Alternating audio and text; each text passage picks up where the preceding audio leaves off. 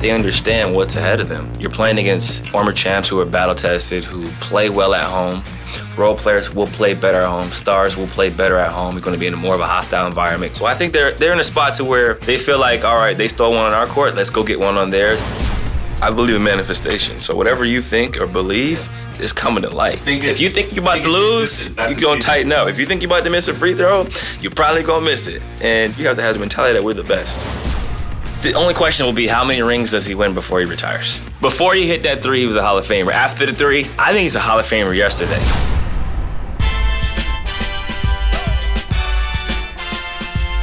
Welcome to the Josh Beckett episode of Pull Up. That's right, episode number 61. Currently back in New York, enjoying some sunlight. It's been raining like Portland as of late, but there's still great food, great people, great sights to see, and really enjoying my time away from the game while still talking about the game and watching from afar. Staring Jordan in the eyes, romantically across from him as I sit at this desk. Welcome to the Pull Up Pod, as always. Jordan, first things first. 1-1 series, heading back to the Roracle. I think the Raptors really lost a golden opportunity in that game. They gave up a 20-0 run. I know how it feels, honestly. It happened 3 times to us, blowing a lead in the game where you felt like you should have won. But I think that may have been the series. That game may have been the deciding game of the series. 20-0 run. So that is the largest run in NBA Finals history since the merger. What happened with Toronto was they, as Danny Green said, basically forgot how to play basketball. For him to say that, did you feel like that? Or is that just an extreme for the Raptors? I think that's a super extreme for the Raptors. I think that obviously, the run comes at some point in a game. The team goes in a run. But not being able to stop the bleeding is what causes you to lose the game. When you need a basket, being able to capitalize on an open three-pointer. They had some open looks. Being able to maybe get to their free throw line and create an easy opportunity to score is what usually stops the bleeding. When you don't, against a team like the Warriors, and then Steph gets going, Clay gets going, they're getting to their free throw line, and Cook's hitting shots, Boogie's hitting shots. It kind of opens up the game and it becomes more of a fun, free-flowing offensive game for them. And it's hard enough to stop them. But if you don't score, you can't win. And I think there comes a time throughout the game against the Warriors where you're not going to score. You're going to miss shots. But you have to be able to get stops in. They didn't do either one, obviously. Looking at the 20-0 run, we didn't do either one at times. But we were able to stop the bleeding, but we weren't able to get over the hump once we stopped the bleeding. And I think in order to beat them, you've got to be able to get to the free throw line. You got to be able to do something to where you create easy baskets because, Steph, Clay, they're going to score points at some point. They're going to go on a run, but you got to be able to stop the bleeding. 24 fast break points for Toronto in Game 1. Game 2, that was cut significantly. And what was also cut was the penetration for Siakam. He didn't have the same kind of room that he had in Game 1 operating. I thought Draymond was excellent defensively on Pascal. He made it a point after Game 1C where he said, I need to guard him. He's a guy now. He guarded him really well. And also with Kawhi, it was a good performance, but it wasn't the same kind of classic Kawhi performance that we saw against Philadelphia and Milwaukee because the way that Golden State has guarded him is that they are packing the lane. They are making sure that they have bodies attached to him. If he's in the post, they're digging, they're doubling, they're making other guys beat them. In Game 1, we saw the ancillary players make shots. Game 2, we didn't see as much of that. Do you think that Toronto, when you say that potentially this series, was it, I wonder if the pressure got to them of, oh my goodness, we could be up 2-0 now on the 2-time defending champs. Did you feel like that happened, or was it just Golden State doing what the Warriors do and blitzing them? I think it was a combination of both, honestly. I think they got a little tight, looking at the score being in such a highly contested game with the stakes, being so high, understand that you have a chance to go up 2-0. They were right there. They could have done it. Right there. You got a chance to go up 2-0, head back to the Oracle, split, and you can finish them at home. That's a great, great position to be in. I think a lot of things played into the Warriors' hands. The experience, the fact that they've been here before, I think all those things were a factor. And I also think, looking at our series, having watched what we went through, the Raptors are aware. Everyone's aware that the Warriors go on runs in the third quarter. Yeah. They go on runs in the second half. Yeah. I think in the back of their mind, they were thinking about our series. I think they were thinking about what happened to us, honestly, watching. And then when you're in that moment, you're thinking like, all right, we can't blow this league instead of just playing basketball. Like Danny Green talked about how they forgot how to play. I don't think they forgot how to play. I think they just started thinking more than they were playing. And that's when you miss easy shots. Dangerous. Yep, that's when you have defensive breakdowns. That's when you're not as free-flowing as you should be. And I think that probably was the difference. But they'll look at the film and see that you get good looks. You get good looks, you just don't make them. When you don't make them, it's a make-or-miss league. Everything can change in a hurry. You look at the impact Cousins had. I thought he had a great impact on that game. His rebounding, his ability to play make. Quinn Cook hits 3 threes in a quarter. He's been great throughout the playoffs. Iggy bangs what seemed to be the shot heard around the world. Danny Green's 3, Iggy's 3 ended the game. And if he misses that, who knows what happens? That put him up 5. That ended the game. That put him up 5. But to rewind it a little bit, Kawhi had a chance to get a steal. Steph Curry, according to the late game report, I think he traveled on. And then Livingston steps to the ball, right? Livingston steps to the ball. Kawhi kind of stopped short. Van Fleet had kind of taken off like he thought it was a steal. They were out for the races to potentially tie the game up. All that swings into a Iggy wide open 3, and it's crazy how like it's a game of inches even though it's not football. Like one offensive rebound, one possession here or there, one bad foul, one defensive breakdown where you let Steph get open for a 3, costly turnover where Kawhi gets trapped at the end of the second quarter. Steph gets an easy layup. Like those little plays, they make all the difference. And I think, the Warriors' history of being in those types of situations, it showed. Did you feel like you were watching your series unfold again? Or is it just one game? No, I think it's just one game, honestly. Obviously, they show that they can extend and hold leads, winning game 1. The Warriors, yeah. Yeah, the Warriors and the Raptors winning game 1 and the way they won it. They didn't play a great game. I don't think Kawhi is going to have – it's going to be hard for him to have a great game in this series where think about it, he scored, 36 points? Yeah, and in game 1, just as a point of reference, he was 5 of 14. Game 1, he was 5 for 14. And to his credit, Steph didn't shoot well either, nor did Klay.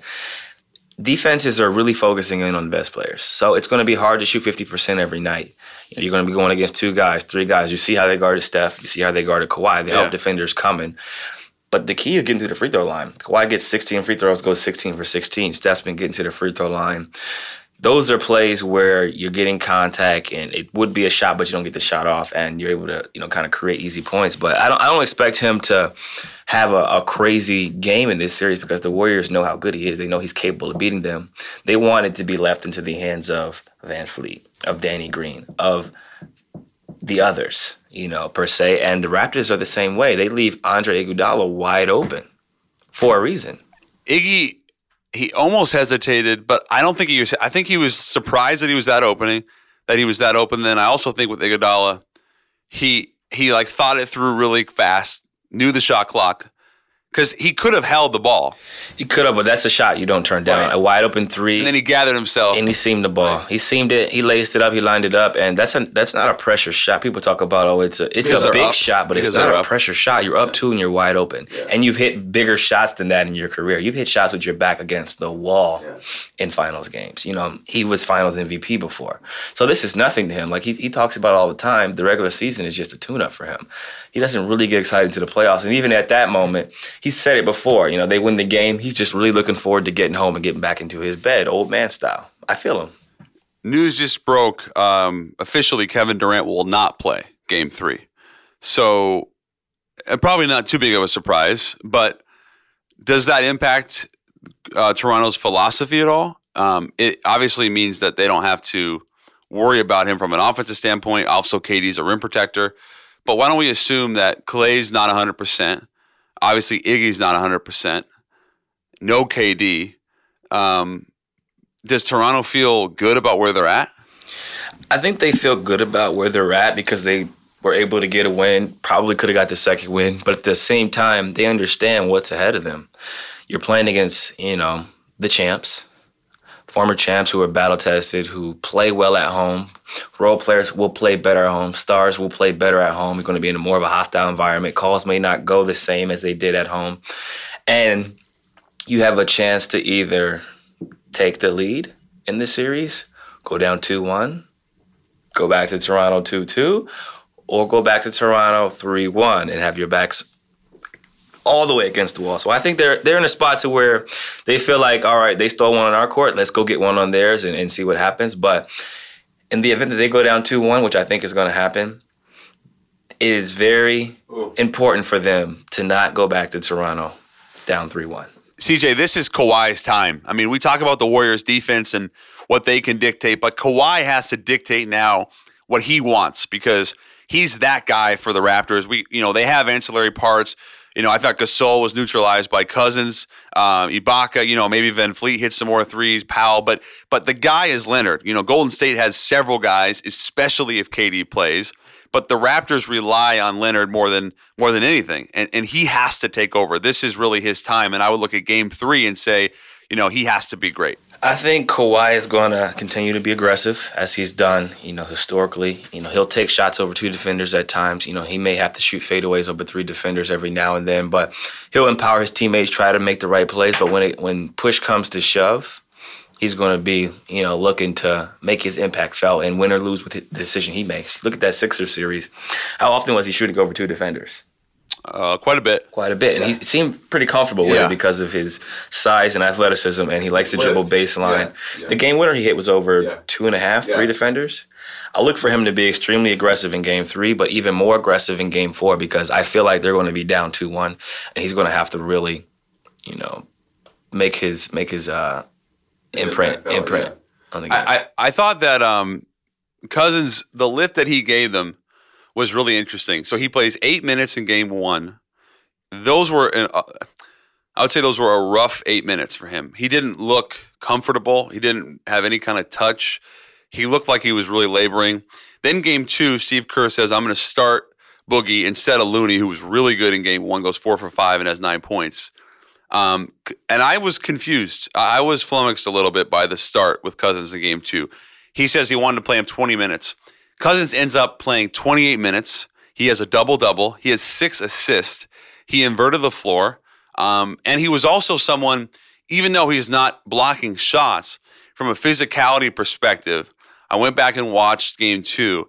When Lowry and Van Vliet, who are 2 small guards, when they were trying to get into the lane, Cousins was a factor. He also switched onto them and did a fairly good job. So I was really impressed and quite honestly surprised at the impact Boogie had on Game 2. I was surprised too, not in the impact he had, but that the conditioning was there for him to play 28 minutes.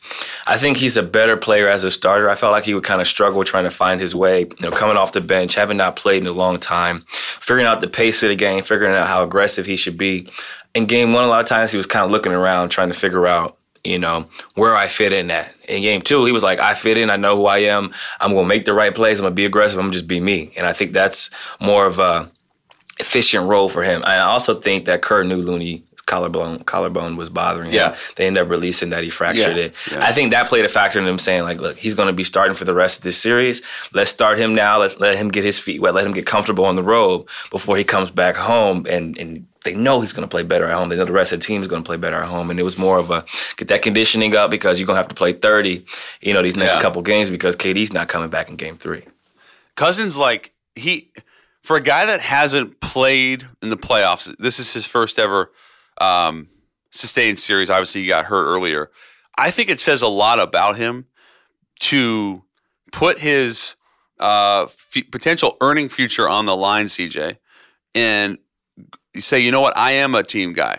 Because the knock on Boogie was he doesn't make his teams better or he makes them worse. He's certainly not a winner. That was always what people said about him, even when he was playing great basketball with Anthony Davis in New Orleans. Then he gets hurt and obviously ends up signing with Golden State. Then he gets hurt again. And when you're that big and you're talking about injuries, you worry about more injuries. And he's going to be a free agent. This is him saying, I'm a team guy. And I'm willing to do the dirty work. I'm willing to not necessarily be the number 1 and number 2 option, and I'm a winning player. I think this is the most important moment of DeMarcus's career, and so far, so good. Yeah, I think he's showing that, look, I'm willing to sacrifice, as you said before, but he's also showing, look how skilled and good I am. I haven't played in weeks. I've been hurt. I'm coming off an Achilles injury, and I'm still dominating an NBA Finals game in which I don't have rhythm. I'm not really in game shape, and I've been kind of thrust into a role I haven't played in weeks, and the team's kind of adjusted without me. And his skill set, being able to pass, I knew that was there because we played against him in Sacramento. We played against him in New Orleans.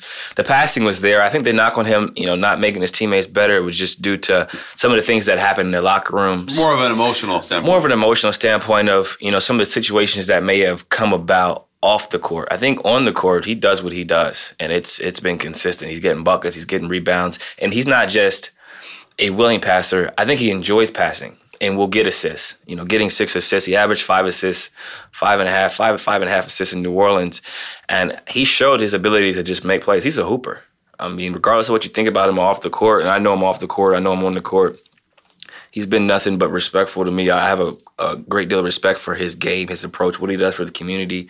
I think a lot of times you get a bad stereotype based on some situations that happen where I wasn't there, I don't know. Some of it may have been blown out of proportion. Some of it may have been on him, being immature, maybe doing some things he shouldn't have done, and learning from it now that he's in this position where, like you said before, he's not just playing for the Warriors, he's playing for his future. He's a free agent.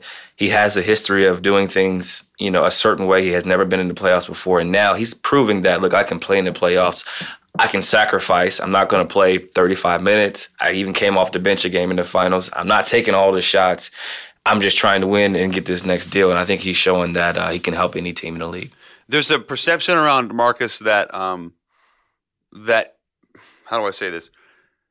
That he's not a great guy. The more players I've talked to, including you, just now, you just said it. It's not that Cousins is not a good guy. He is a good guy. He's had issues of maturity. He's an emotional person, and he's been in locker rooms where things did not go well and they really dominoed. But now he's in a good locker room with a winning culture, and the Warriors will tell you, like, he's been nothing but good for them, and he's developed a great relationship with Draymond. And it's interesting that, we talk about perception being reality with Cousins. Maybe this is his opportunity to show that he's a good teammate, that he's a winning player, and he's someone you actually want on your team, as opposed to, being so concerned that if you bring him, he'll help or he'll change the culture. Now he can actually add to the culture. And I think, again, it's the most important point of his career because not only is he winning, but he's also contributing in a way that he hasn't done before, and he's showing that he can do it on a big stage. Yeah, I think we're both right. He's showing everything. He's playing the game the right way. And Steve Kerr said it at the press conference. He said, Boogie's been great. He told me, look, however way you see me fit, play me that way. Yeah. I'm in. Don't worry about trying to get me acclimated to the team. Don't worry about my touches. I'll figure it out. You play me what you see fit. And I think that shows, like I said before, a level of maturity and a sign of growth, because the old Boogie, I don't think he would have came into this situation with that same mindset, that same mentality. Like early Kings Boogie. Early Kings Boogie. I don't think he would have been thinking this. I think the fact that he's gone through what he's gone through, the injuries, that gives you a different type of perspective. When you get hurt, it changes your mentality, it changes your mindset, it changes your thought process on everything. And you start to really see bigger picture, because something you love your whole life is literally taken away from you and you can't do it. And that puts you in a spot to be vulnerable and be comfortable being vulnerable. And I think that he's grown. He's been around so many unselfish players. This is the most unselfish team in the NBA. And the most talented. From top to bottom. We talk about sacrifice. Klay, he sacrifices, and it ends up costing him All-NBA. Draymond has been sacrificing. KD sacrifices. Steph, obviously, he's two-time MVP, first unanimous ever. Yeah. He sacrifices. Two-time MVP, unanimous one year, has never won a finals in MVP finals. Think about that. Crazy. This is his 5th finals, Steph, and they've won 3. They've won 3 out of the 4. If this series continues the way it does, on that note, let's say Steph continues to play well, but not great. He hasn't played great yet. He's had spurts. I wonder if the MVP can maybe go to Draymond, because he was 14-1 before, by the way. He's been the tempo setter, the energy. He's been great. Steph will need to have a Steph-like game to win MVP. So he needs one? I think he just needs one signature game. He's been consistent. Throughout the playoffs, he's averaging 27, 5, and 6. But he wasn't very good in game 1. He was 0 for 6 to start game 2. Then he got a rhythm. Mm-hmm. But he hasn't had that 35, 40-point game. He hasn't had the big explosion game yet, and I think it's coming. I think the big explosion game is coming, and if it does, I think that gives him the edge over Draymond. If it doesn't, if it stays like it is now, then it's Dre. And Draymond flirts with a triple-double. And guards, and he has a signature moment in an elimination game. I think people, like I said before, people are prisoners of the moment. It's a what have you done for me lately? No one will remember game 1. No one will remember game 2 and the fact that Steph started 0 for 6. They'll look and they'll say, 2 games in the finals, Steph's averaging 28.5 points on 63% true shooting. Yeah. And by the time the finals is over, it could be 30. You know what I'm saying? You average 30 points per game in the finals, and your team wins. You're the MVP. With 6 rebounds and 5 assists, you're the MVP. Especially if you haven't won it before. There's no voter fatigue. No voter fatigue, and his only counterpart is Draymond, who I like Draymond personally, but how many media members are really fans of Draymond? I think that's one or the other. There's not a lot of middle ground. You either love Draymond or you hate Draymond in media eyes. He gives great interviews. He's very candid. He keeps it real. But some people may not like his antics. And he's changed his antics. He showed a sign of maturity. He hasn't argued with the refs as much. He's not as demonstrative on the court. But his energy is infectious and his teammates feed off of it. And if Steph's not the MVP, he's the MVP of the finals. And Klay was tremendous in game 2. Yeah. We called that. Then he gets hurt. You almost, Steve Kerr said Klay would tell me he was okay if he was half dead. Klay's just that guy. He's like a silent killer. He's an assassin. He's a marksman. He's a sniper. The guy is so good, but he is underappreciated. If he's not, just hypothetically, let's say Klay plays game 3, plays the rest of the series, but he's 75, 80%. And let's say KD comes back, but he's 80%. How much pressure does that put on Steph? And is there any doubt in your mind that Steph can absorb that pressure and succeed? I think he can absorb the pressure and succeed, no doubt. I think he's the type of player who enjoys when people say he can't do things, enjoys when people criticize him. Exactly, because he's kind of fed off of it. You know, he's fed off of it. I'm sure he hears the whispers about, how good is he? He hasn't won a Finals MVP. He doesn't guard. He doesn't do this. He doesn't do that. Before they said he didn't make his teammates better. Now I don't know what they say about him. He guarded in game 2, by the way. Now they say, they say he doesn't play defense, and they say that he's fragile, or he hasn't played great in the finals. Dellavedova bothered him in the finals. Now Van Fleet's bothering him in the finals. That there's always something. But it's funny. Van Fleet's bothering him, but he's averaging 28.5 points per game. So it's like we have this expectation of greatness and how a player should play, how a player should look. He should be this, he should be that, he should win MVP. Like, if your team's winning, who cares? And I think that he has that mentality and that mindset. But now he knows this is his chance to win Finals MVP, because KD, I was thinking that the perfect ending for KD, come back game 3. Yeah, I knew it. Yeah. Win game 3, win game 4, win game 5, steals the Finals MVP. Averages 35, walks off into the sunset and leaves and goes wherever he wants to go. I thought that was going to happen. Now, it could happen game 4 or game 5, but at this point, it may be too little too late, because the body of work would be that the Warriors were up 2-1 going into game 4. Yeah. Then he comes back. So if they were down 2-1. Man, if they were down 0-2 even, and he comes back, that would have been the most epic Finals reappearance that we may ever see. But it didn't happen that way. It wasn't meant to be that way. Well, if he does steal an MVP, that would be 3 straight Finals MVPs to complement Iggy's first Finals MVP. It's hard to believe that Steph has not had that yet. I mean, it's really the only thing he hasn't done. I mean, USA gold medal, 2-time MVP, 3 championships. He has not won a Finals MVP, and it's shocking. And I'm sure that deep down, he wants it. Yeah. Oh, deep down, it's on his mind. He's very aware of it, and he's thinking, all right, a couple more big performances, finish this off. They won't be able to say anything about me after this. Somebody will say something. I mean, they will, but it won't be valid. It won't. You can say you'll always say something. They say something about Jordan. Yeah. It won't be valid. Right. It'll be just someone's opinion. It won't be fact, because the facts show that he's arguably the greatest player ever, arguably the greatest point guard ever, arguably the most transcending player the game's ever seen. And it's not just because of the championship. The championship's help. It's because of how he plays and how it's revolutionized the game. How kids shoot threes now. How kids want to shoot deep threes. Changed the game. Yeah. look who's coming into the NBA. I mean, look at the impact that Trae Young had this year as, not Steph, but certainly a same type of game. I don't know if we can overstate, CJ, the importance that Steph has had on changing the game on modern day basketball, not only at the NBA level, at youth levels, the AAU circuit. Just watch how basketball is played now. Watch the way the floor is spread. We talk about bigs being able to shoot. Well, it's just the range in which Steph shoots, the flair he has. He's had an incredible impact, positive on basketball. Has he? I mean, I know he's impacted you, but has that style impacted you in a way that maybe it wouldn't have had you not seen it? Like, did he inspire you at all? I mean, I told him, I told Dame, I told Eric Maynard, a lot of the a lot of the major players who came before me. Eric Maynard, VCU beat Duke. Yep. I told him I'm appreciative of everything you guys have done for the game. Not only have I admired what they've been able to accomplish, but I've watched and studied it and tried to imitate some of it.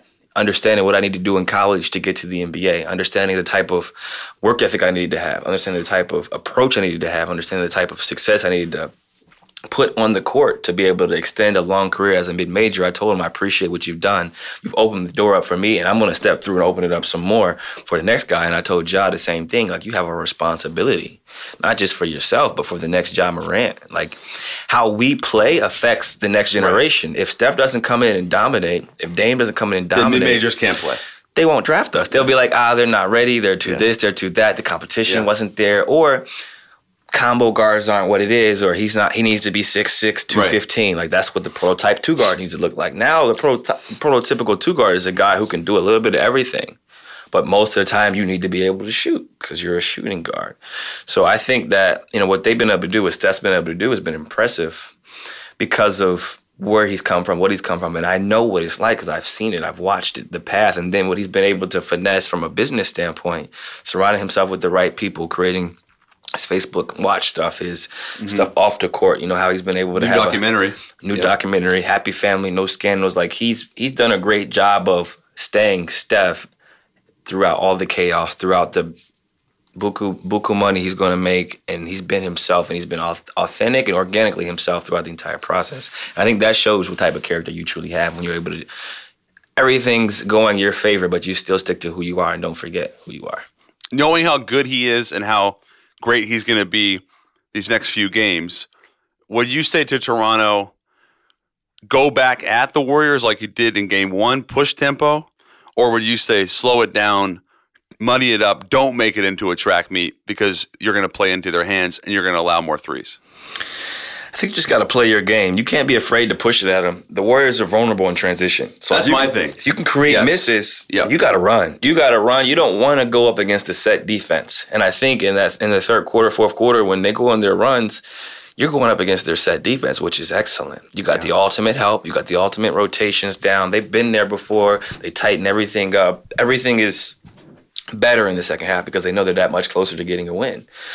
So you got to get out and run. I don't care if you're at home, if you're on the road. You get out and run, you take selectively good shots.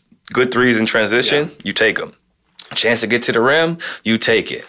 Otherwise, you're going up against a stacked defense, and you're going to end up shooting a shot at the end of the shot clock anyway that's forced. Yeah. Just want to look it up. I think the Raptors had 15 offensive rebounds in game 2, if I'm not mistaken, 16 or 15. The reason I bring it up, 15. The reason I bring it up, CJ, is because it seemed like, to your point, the Warriors were not crashing the glass in game 2 and purposely having one or two guys back at all times because they know they're vulnerable in transition and they don't want to give up easy threes to the Raptors. The Warriors had 6 offensive rebounds in game 2. It did not seem like they were particularly interested in creating second chance points. It was more important to have one or two guys back to eliminate the transition opportunities for the Raptors, knowing that they don't want to give up easy threes, knowing that they're vulnerable on the break. Yeah, I think that was a point of emphasis for them, and I think Dre talked about it. He said that we were playing on our heels, and it all starts with me. He said I was playing on my heels in game 1, and Pascal was attacking me. We were kind of like cautiously optimistic as we went throughout the game, and kind of basically he was like, we the champs, and we didn't play like we were the champs. We played like we were a contender. We were nervous. We were filling the game out. I think in game 2, they weren't filling the game out. They were being the aggressors. They were attacking. But more importantly, they were prepared for transition opportunities defensively, making sure that they're back because they know that there's such a good defensive team in the half court.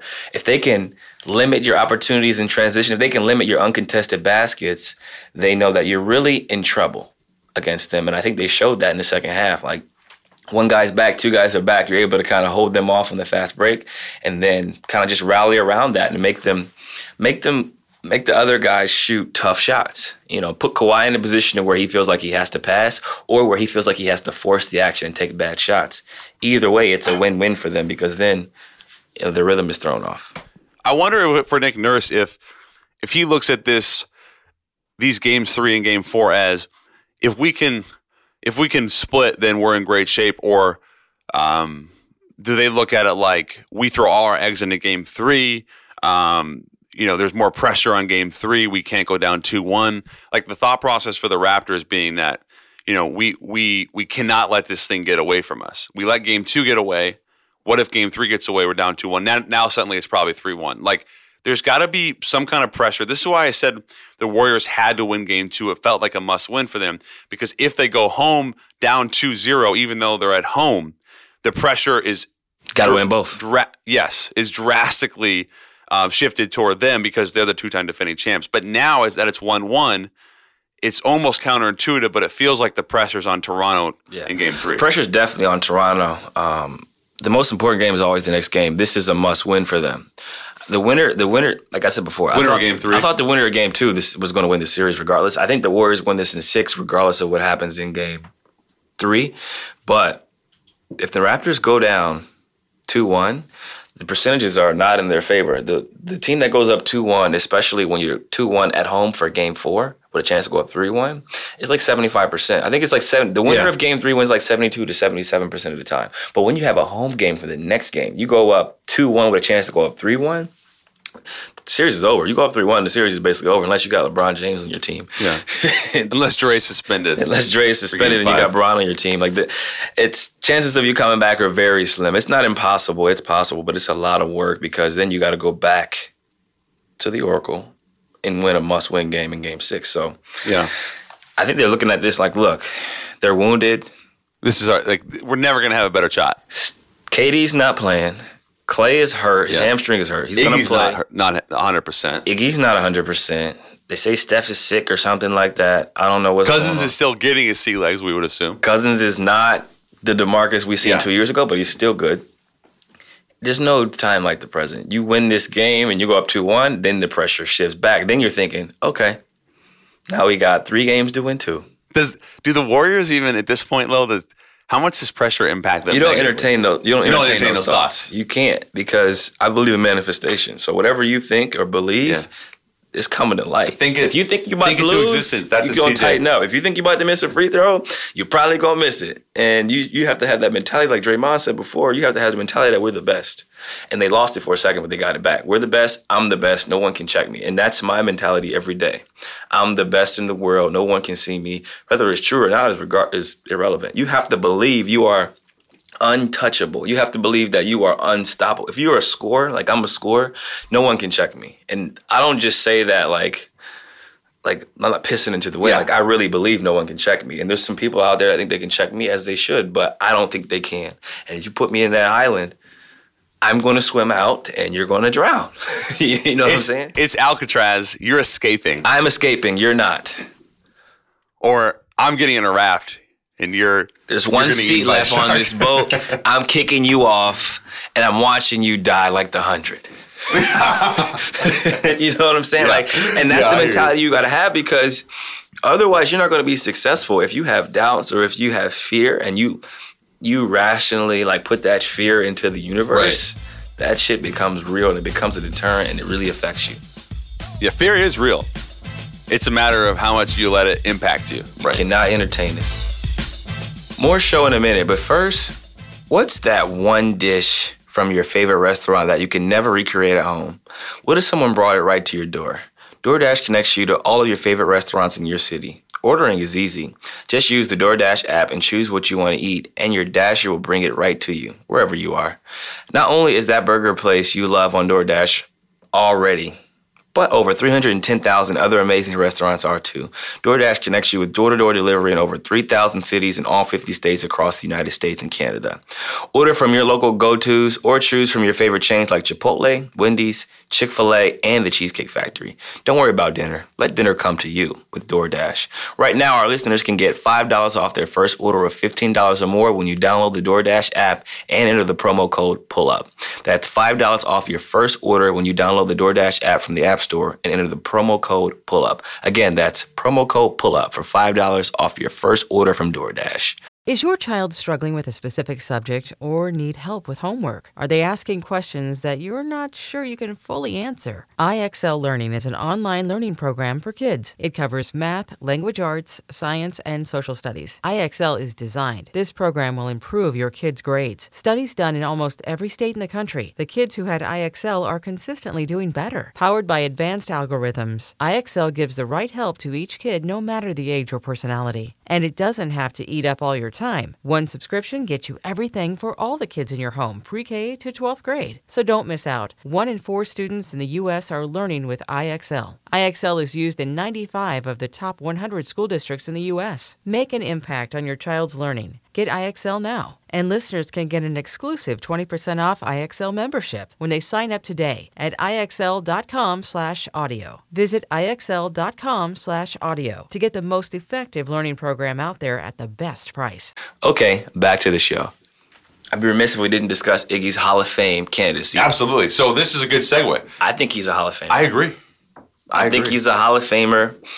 Like you said, he's got 3 championships. I'm looking at his stats. Stats on Basketball Reference. He's played in 8 seasons with Philly, 6 seasons with the Warriors, 1 season with Denver. Career numbers. People are going to be like, what? You think he's a hot? Well, I think what's important with Iguodala is it's easy to forget now that he was once the guy in Philadelphia. 21.5 points per game. Yeah. I mean, he was really, he was an all-NBA caliber player at one point in his career. Now, he's 35. The naysayers would say he was never a dominant player, but here's what he has done. 3-time NBA champ, potentially a 4th, NBA Finals MVP, NBA All-Star, 2-time All-NBA defensive team, and an Olympic gold medalist. So what about that is not Hall of Fame? And he's played 141 playoff games, started 77 of them. He comes alive in the playoffs. He hits big shots in the playoffs. He averages double digits for his career in the playoffs, averages double digits for his career in the regular season, and has a chance to get ring number 4. I made the comparison, and some people... Robert Horry? Yeah. Did you see that? I didn't see it, but I thought it. When I thought about Robert Horry's career, yes, less defense. He scored a lot early on in his career, but similar...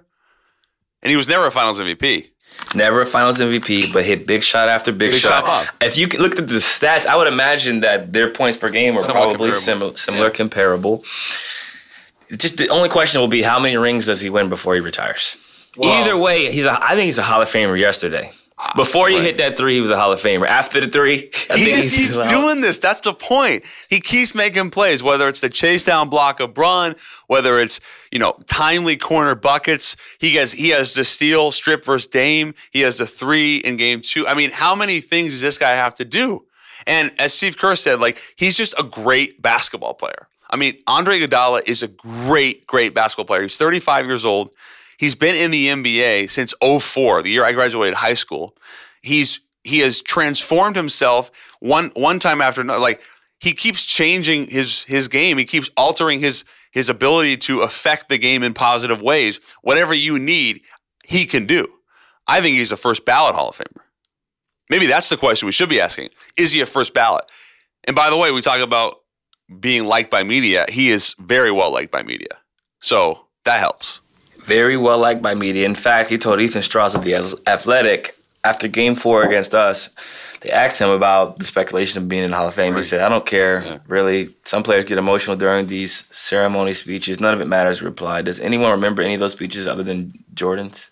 Which is a great point. I remember Jordan's speech in the Hall of Fame, but I don't really remember anyone else's. Jordan's, maybe Gary Payton's. No, Jordan's was the one because he went after Russell again. Poor Brian Russell. That was the best one.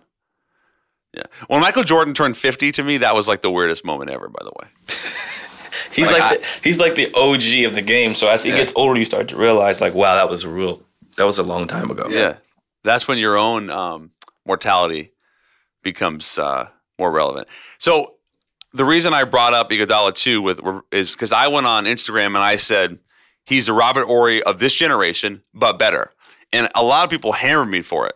You think that's a legitimate comparison? And do you agree that he's had a better career or a more impactful career, Iguodala? I don't know if you can compare the impactfulness of them. I think that they're definitely comparable careers in the sense that underappreciated guys, people who play the game, know the game, understand the game, really realize the impact they've had on their teams, what they've been able to accomplish, how important their roles were, not just the big shots, but defensively, the sacrifice, being able to make the extra pass, just being a good piece to the puzzle. There's not a lot of being a necessary piece. Necessary and good pieces to the puzzle. There's guys who are just out there and they fill a role, but these are guys who, how different are the Warriors without Iggy? His defensive versatility, big shot-making ability, willingness to sacrifice, willingness to make the right passes and not try to do too much. Always the right pass. Always the right pass, never doing too much. I think. Right. and always, like, locking down. Always strapped up. Always. And never really complain. Like, he should be a starter throughout the regular season, but he doesn't make a big deal of that. Because he knows when it's time to play in the playoffs, he's finishing games and he's going to be out there starting. One of the toughest defenders you've gone against? I think just because of his smarts, his strength, and his ability to just, like, nothing really phases him. He's not really out there trying to argue with refs. He just goes and hoops, goes about his day. Like, if you score on him, so be it. He doesn't get rattled. He's always the same. Always the same, never too high, never too low. Plus, he looks like he's still 22. The guy is in impeccable physical condition. Here's what I would say, just to close the loop on this. If the Warriors do not have Andre Iguodala during this run, I would make the argument that they would not have won at least one, possibly two of their 3 championships because his impact has been that significant. Yeah, I mean, they're for sure not winning the one he won MVP in. Well, that's the LeBron chase down block, right? So, no, actually, that wasn't the MVP.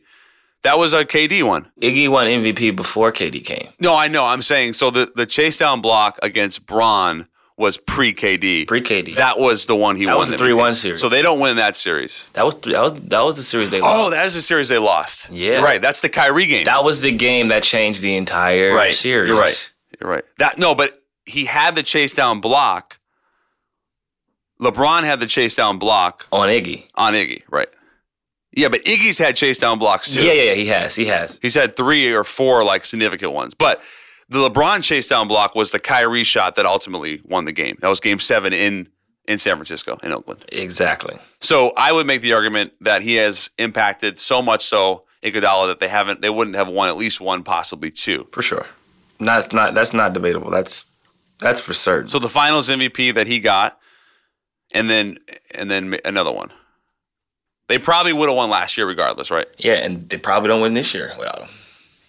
But you think they beat Cleveland regardless last year? What was it, 4-1? That's why I was. Yeah, it was a wash, yeah. One of them, they was winning regardless. And but maybe they don't get there without him. Maybe they don't get to that position to beat Cleveland without him.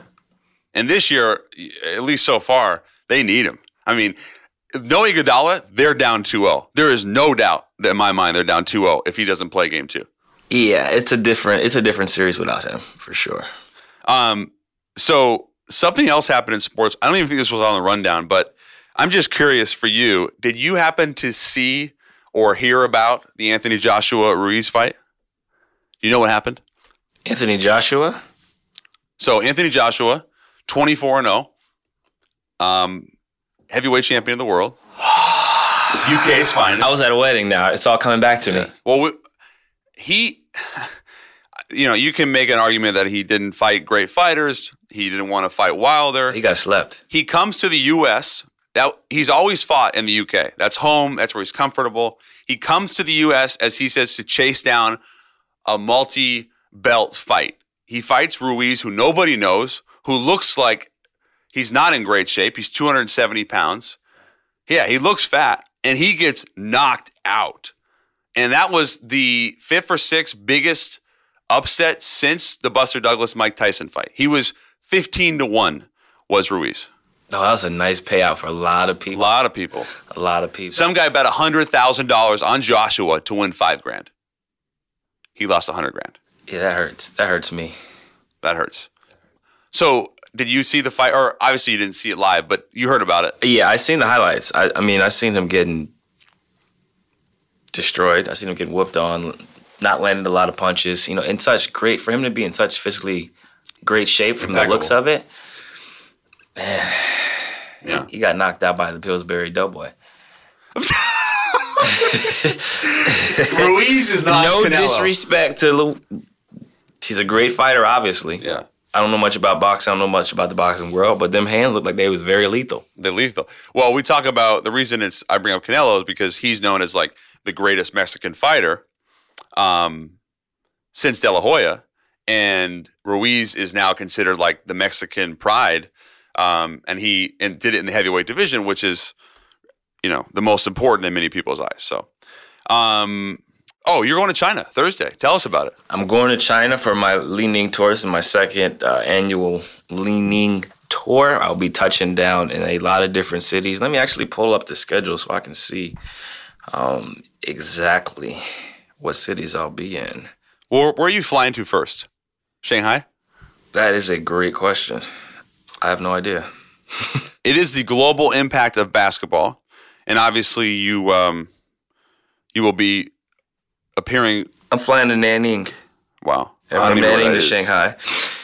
So, like you said before, this is a big opportunity for me to continue to build the brand, really get to touch down and experience the Chinese culture, being able to bond with fans, being able to see fans, go to camps, have store appearances, you know, basically plan the apparel launch for the upcoming season, plan some of the apparel I plan to play in, colorways, things of that nature. We usually conduct a photo shoot. I actually will be a part of a 3-day camp in Shanghai as well. For kids? For kids. I'm looking forward to that. That'll be a dope opportunity. We're actually putting an app together as well with some workouts to just kind of sell to people who are interested in learning, you know, specific moves and workouts. But the biggest thing about going to China is that a lot of players don't go to China, so you have to take advantage of your time there. You have to take advantage of the fact that they have 3 times as many fans as we do people here in the United States, and there's just a big population of people who genuinely love and care for basketball and are genuinely happy to see us. You know, they come out in full support. And with the time difference, you know, they watch our games regardless of what time it is. And just the love they give us, it's only right that we give it back. So I'm really looking forward to it, man. How many times have you been? I've been to China 4 times. This will be my 2nd time with Li Ning. Because you went last summer too, right? I went last summer as well. So I know it's work and it's 3 weeks, but are you able to enjoy the experience?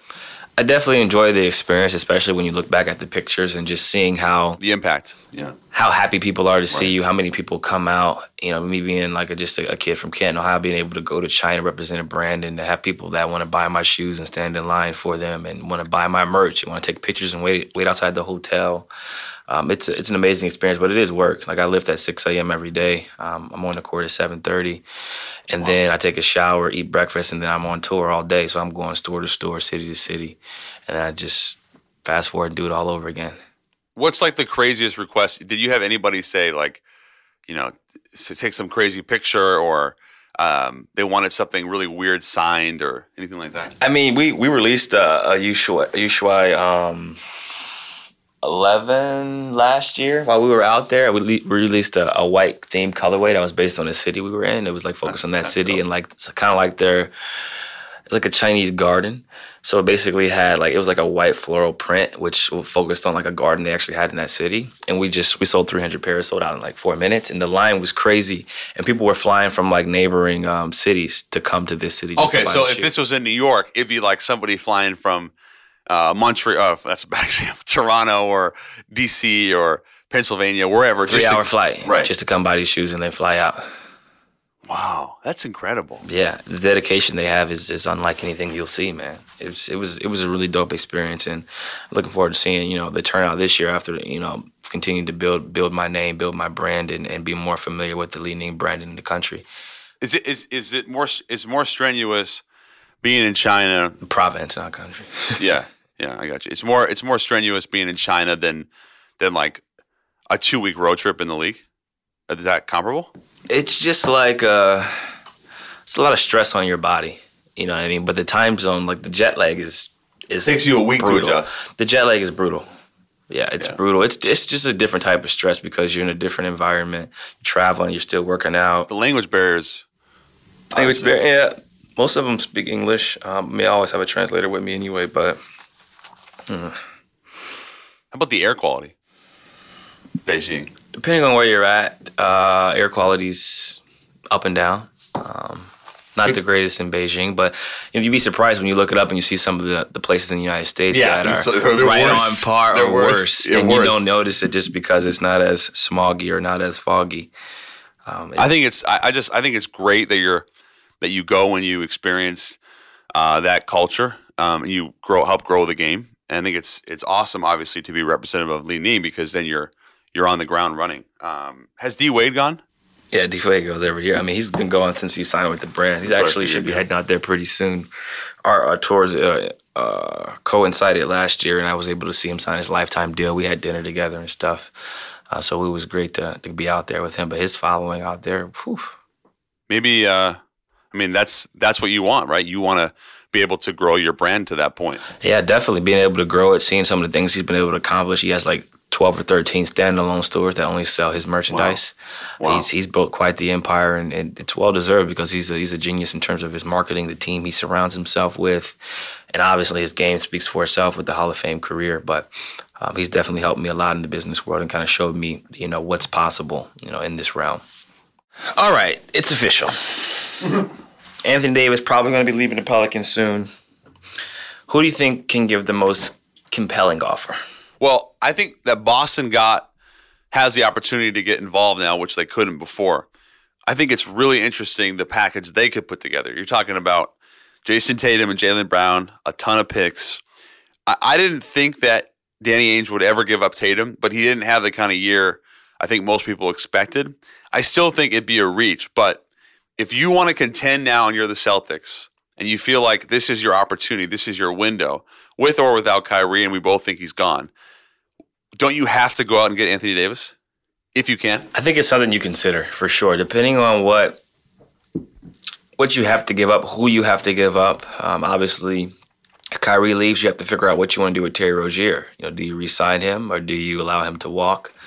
Al Horford's going to be on the books for a lot of bread. Al Horford's going to have a ton of interest. Gordon Hayward's going to be on the books for a lot of bread. Jaylen Brown, a lot of suitors would want him. A lot of people would want Jason Tatum. And the list goes on and on. So you have to figure out what you're willing to give up in order to get AD. It's obvious AD will play the 4 and the 5, so you're probably going to give up a 4, and you're going to have to give up one of them young wings and probably a draft pick in order to appease David Griffin. So you just have to really figure out what you think AD is worth and if you'll be able to re-sign him once you trade for him. The problem with Hayward is he's got next year and then a player option, which he will exercise at $34.2 million. So God bless America and basketball. Absolutely. Horford's got a player option. Kyrie's got a player option. Jaylen Brown is interesting in the sense that he's really young, really talented, and as we have both discussed, he was the only guy in the Milwaukee series that really brought it. I like Jaylen Brown a lot. I'm a big fan of his. I told him. Former Pull-Up Pod guest. Yes, yep. I told him that eventually he's going to be in a position to make a lot of money either here in Boston or somewhere here in Boston, either there in Boston or somewhere else. And it's just more about his mentality and his approach to the game and how he can separate himself from other young players. Right. And I think his mentality, the way he approaches the game. He's a constant attack mode. Yep. He dunked on Giannis. He was dunking on either foot, attacking the basket, showed his touch around the rim, showed his touch from about 15 mid-range, hit some threes. I like him. I like his aggressiveness. I think he was more aggressive in the playoff than Tatum was this year. Yeah, more comfortable in his own skin in terms of being a legitimate option. The Lakers obviously are still in the mix, you'd have to assume.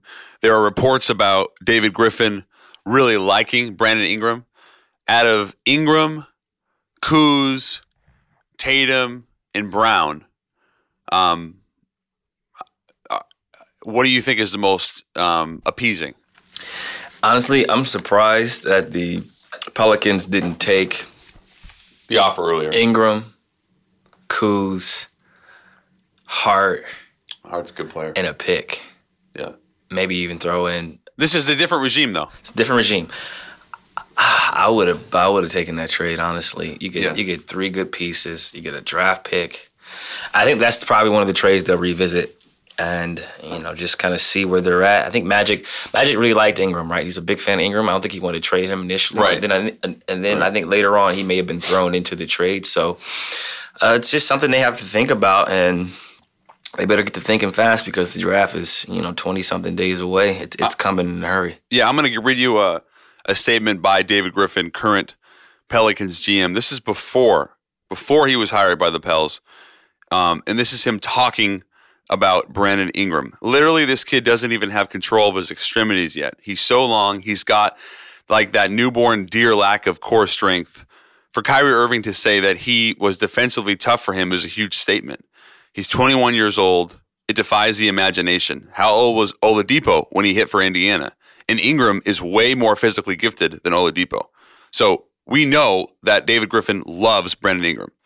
If he's included in a package, I would imagine that he pulls the trigger. So you're going on record saying that you think that he's going to pull the trigger and get Brandon Ingram. Well, I don't know if the LA is going to make Ingram available. I mean, how good is Ingram? How good can he be? Can be really, really good. Really good. He averaged about 18. Still doesn't really have a 3-ball yet. He's working on it, but most of his damage is done in the mid-range area. So once he generates that 3-pointer and puts some weight on and just really starts to understand the game and continues to evolve, the sky's the limit for him. What about Kemba? Kemba says he wants to be a Hornet. Smart man. Smart man. Smart financially, for sure. Would you be surprised? I think he's very comfortable in Charlotte. He likes it. Yeah. No, I know. I mean, he's always loved Charlotte, and he bought a house there, built a house there, I believe. So, what do you think about? I mean, what would have to happen for him to leave? I think they would have to seriously lowball him. I think that's the only way he can even considers it. I think he wants to stay there. I think he's comfortable with staying there. His family's comfortable. He likes the city. Bought a house. The organization's been good to him. He's been good to the organization. He produced an all-star caliber year. They just need some more pieces. Third-team All-NBA. Yeah. Third-team All-NBA. They need a lot more pieces. I think Jordan understands, what type of player he is, what he's been able to do for the community, what he's been able to do for the franchise. And well, he's been the face of the franchise. He's been the franchise. Yeah. There's nobody else. There's nobody else. So I think they have an interesting dilemma and decision to make, and I look forward to seeing what happens. But either way, I know my guy's going to get cashed out, so I'm happy to see it because he's worked extremely hard for this. And you look at how his game's evolved from when he first got in the league to now. His ability to stop on a dime and shoot. He's always had the ability to stop on a dime, but now stop on a dime and shoot threes. Hitting big shots. I think he's the franchise all-time leader in three-pointers made. You're talking about a guy who quote-unquote couldn't shoot threes. A guy who'll tell you, I had to really work on my jumper and improve it because I was more mid-range and into the rim. Had a floater too, but now I got a 3-ball, and it's really changed everything for him. Right. Yeah. Yeah. He has improved every year. Another pull-up guest. Another pull-up pod guest, man. So shout out to my homies. I want to thank you all for tuning in to Pull Up Pod as always. Jordan, I'll see you Have in a great trip. 18, 19. I'll see you in a year. I'll see you in about 20 days. Yeah. I'll be checking in. I'm sure I'll be reaching out around draft time too. We'll be recording the pod in China as well. But it's going to be a great trip. Really looking forward to working on my game, getting back on the court here shortly. So that'll be fun. You can catch us on Apple Podcasts, Spotify, Radio.com/CJ, or wherever you get your shows. And don't forget to pull up.